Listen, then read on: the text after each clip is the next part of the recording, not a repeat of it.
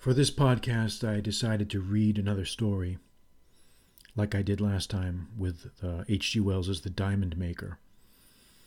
Wanted to read another story because sometimes it's good for a change of pace. It's good for a chance to mix things up, to change things, to do things a little bit differently, and not to do the same old type of podcast over and over again.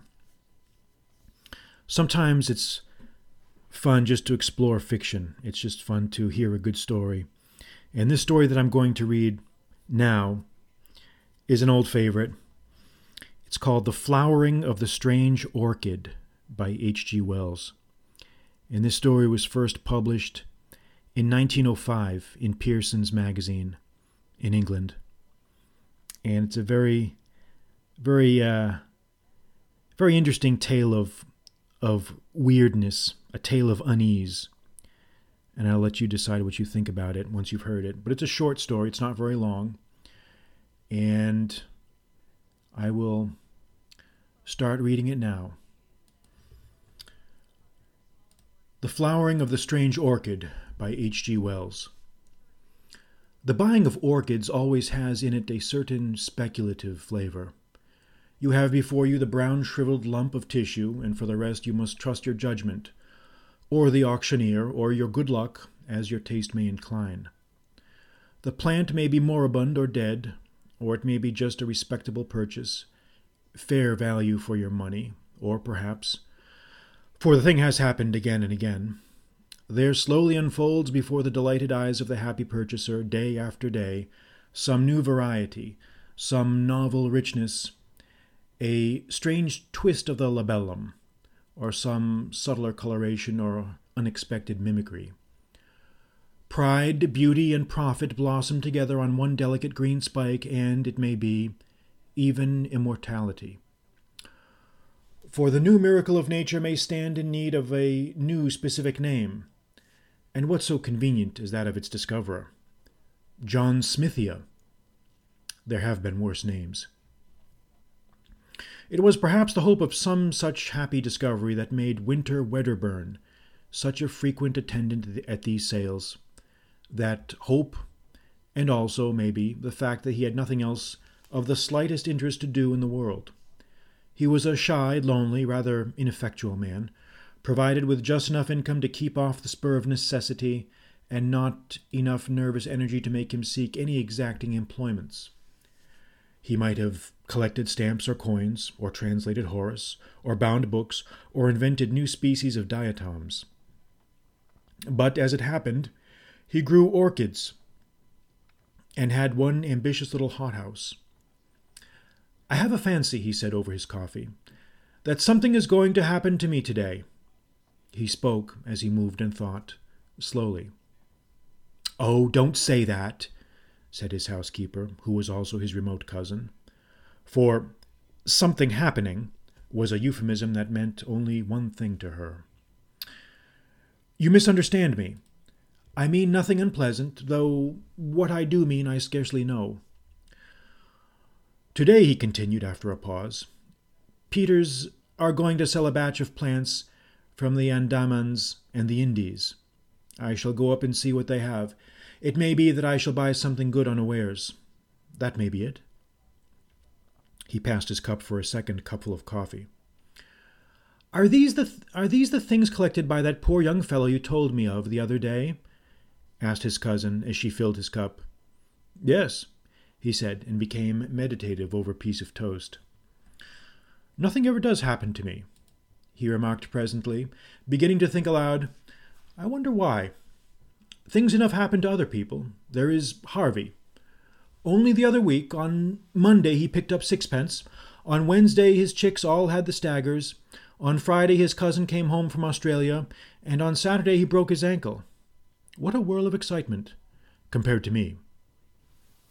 "I think I would rather be without so much excitement," said his housekeeper. "It can't be good for you." "I suppose it is troublesome. Still, you see, nothing ever happens to me. When I was a little boy I never had accidents. I never fell in love as I grew up. Never married. I wonder how it feels to have something happen to you, something really remarkable." That orchid collector was only 36, 20 years younger than myself when he died. And he had been married twice and divorced once. He had had malarial fever 4 times, and once had broken his thigh. He killed a Malay once, and once was wounded by a poisoned dart.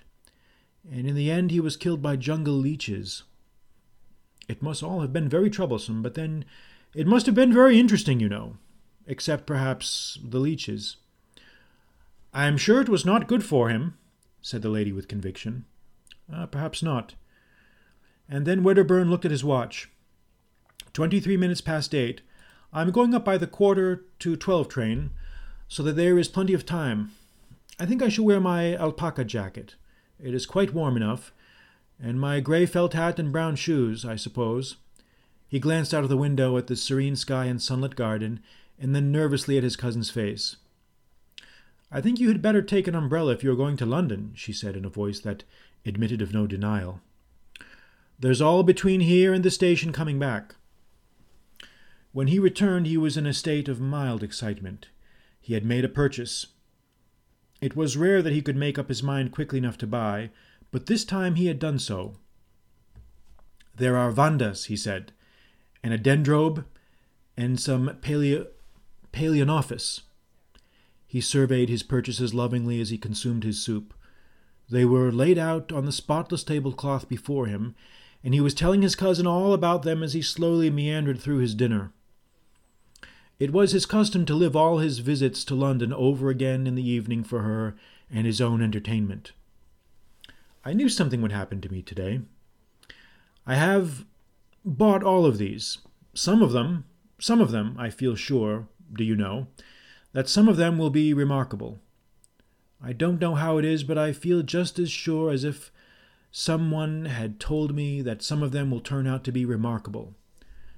That one, he pointed to a shriveled rhizome, was not identified. It may be a Paleonophis, or it may not be.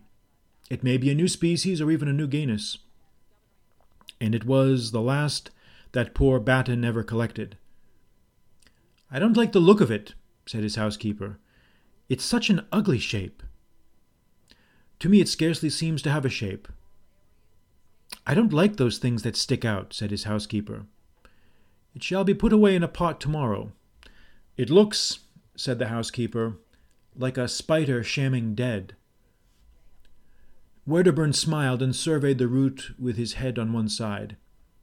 It is certainly not a pretty lump of stuff, but you can never judge these things from their dry appearance. It may turn out to be a very beautiful orchid indeed. How busy I shall be tomorrow. I must see tonight just exactly what to do with these things, and tomorrow I shall set to work. They found poor Batten lying dead or dying in a mangrove swamp. I forget which.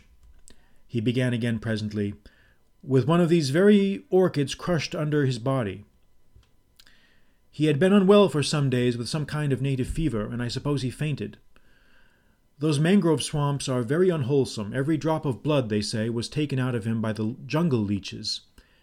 It may be that that very plant had cost him his life to obtain. I think none the better for it. I think none the better of it for that. Men must work though women may weep, said Wedderburn with profound gravity. Fancy dying away from every comfort in a nasty swamp. Fancy being ill of fever with nothing to take but chlorodyne and quinine. If men were left to themselves, they would live on chlorodyne and quinine, and no one round you but horrible natives. They say the Andaman Islanders are most disgusting wretches, and anyhow, they can scarcely make good nurses, not having the necessary training. And just for people in England to have orchids. I don't suppose it was comfortable, but some men seem to enjoy that kind of thing, said Wedderburn.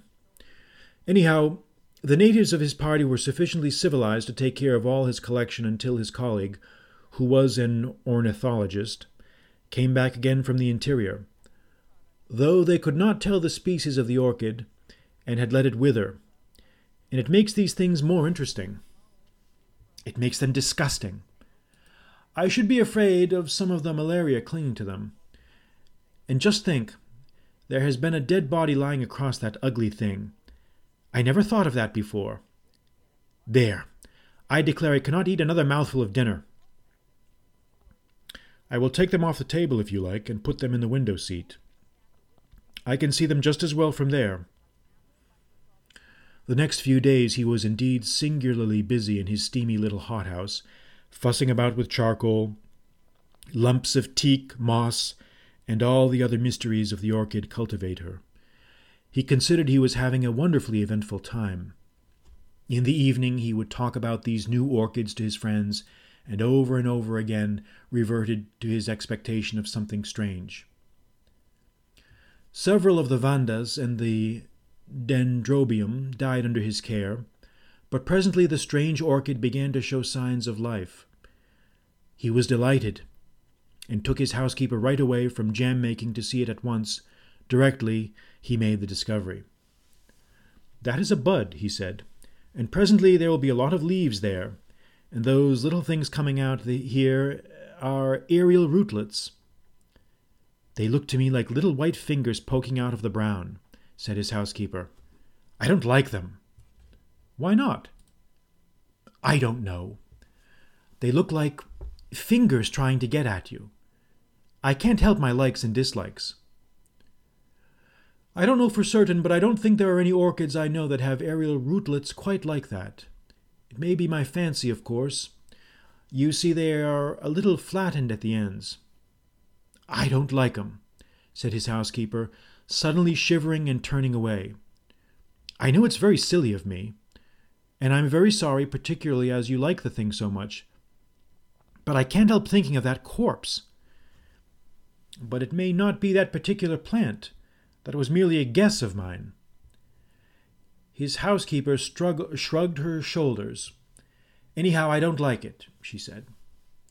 Wedderburn felt a little hurt at her dislike to the plant, but that did not prevent his talking to her about orchids generally, and this orchid in particular, whenever he felt inclined.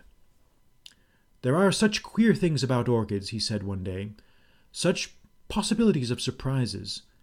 You know, Darwin studied their fertilization, and showed that the whole structure of an ordinary orchid flower was contrived in order that moths might carry the pollen from plant to plant. Well, it seems that there are lots of orchids known, the flower of which cannot possibly be used for fertilization in that way. Some of the Cypripediums, for instance, there are no insects known that can possibly fertilize them, and some of them have never been found with seed. But how do they form new plants? By runners and tubers, and that kind of outgrowth. That is easily explained. The puzzle is, what are the flowers for?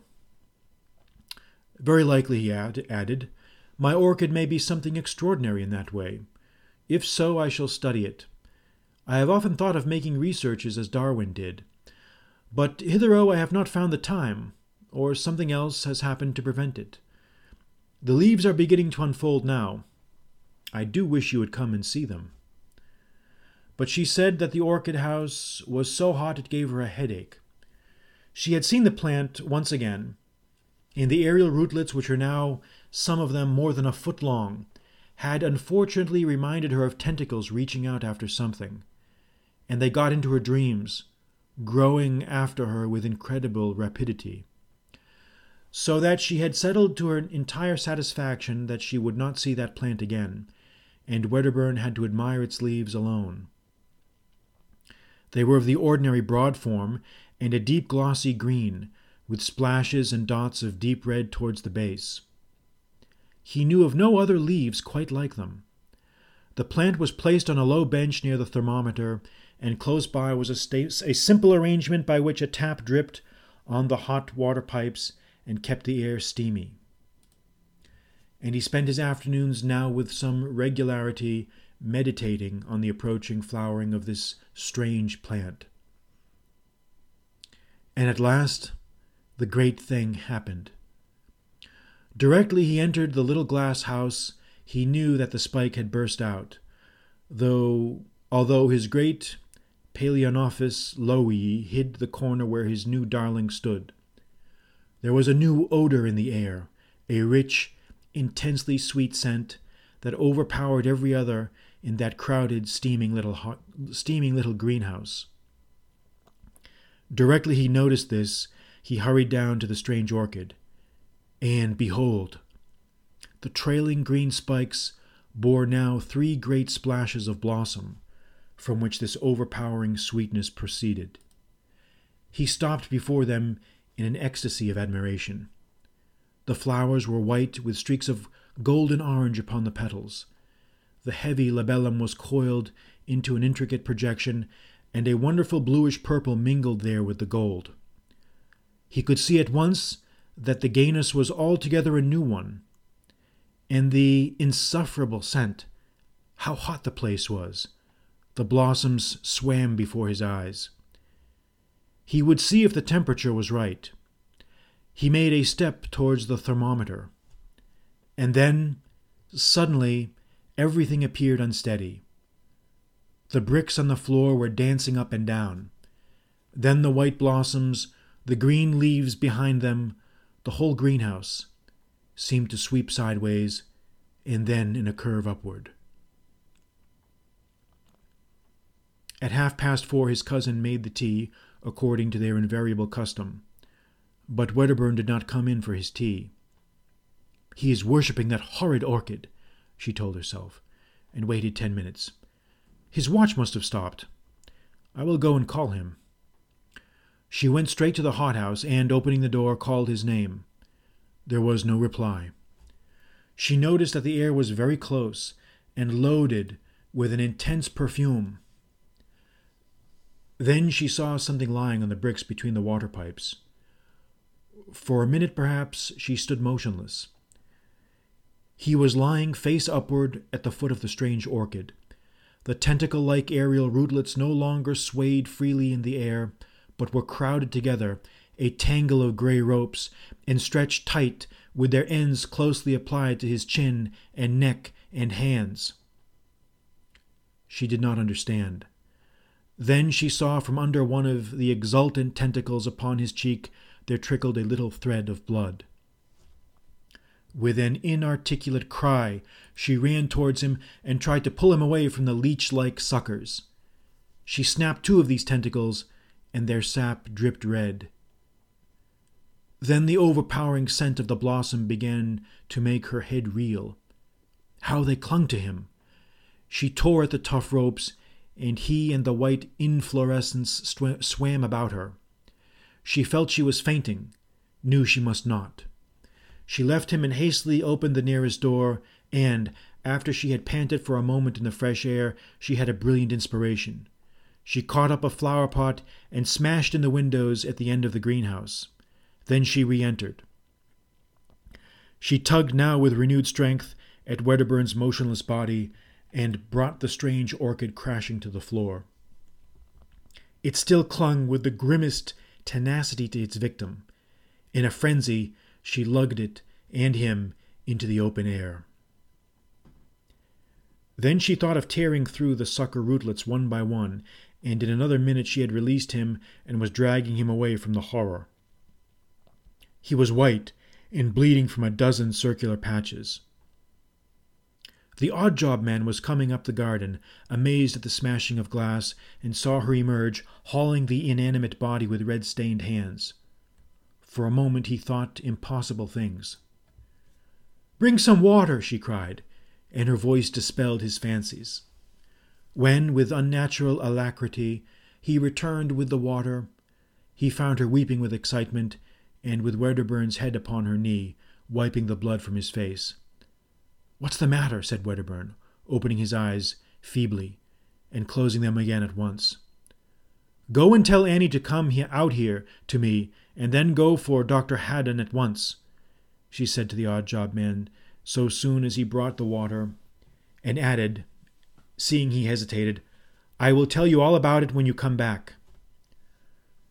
Presently Wedderburn opened his eyes again, and, seeing that he was troubled by the puzzle of his position, she explained to him. "You fainted in the hothouse." "And the orchid?" "I will see to that," she said. Wedderburn had lost a good deal of blood, but beyond that he had suffered no very great injury. They gave him brandy mixed with some pink extract of meat and carried him upstairs to bed. His housekeeper told her incredible story in fragments to Dr. Haddon. "Come to the orchid house and see," she said. The cold outer air was blowing in through the open door, and the sickly perfume was almost dispelled. Most of the torn aerial rootlets lay already withered amidst a number of dark stains upon the bricks. The stem of the inflorescence was broken by the fall of the plant, and the flowers were growing limp and brown at the edges of the petals. The doctor stooped towards it, then saw that one of the aerial rootlets still stirred feebly, and hesitated. The next morning the strange orchid still lay there, black now and putrescent. The door banged intermittently in the morning breeze, and all the array of Wedderburn's orchids was shriveled and prostrate. But Wedderburn himself was bright and garrulous upstairs in the glory of his strange adventure. This concludes The Flowering of the Strange Orchid by H.G. Wells.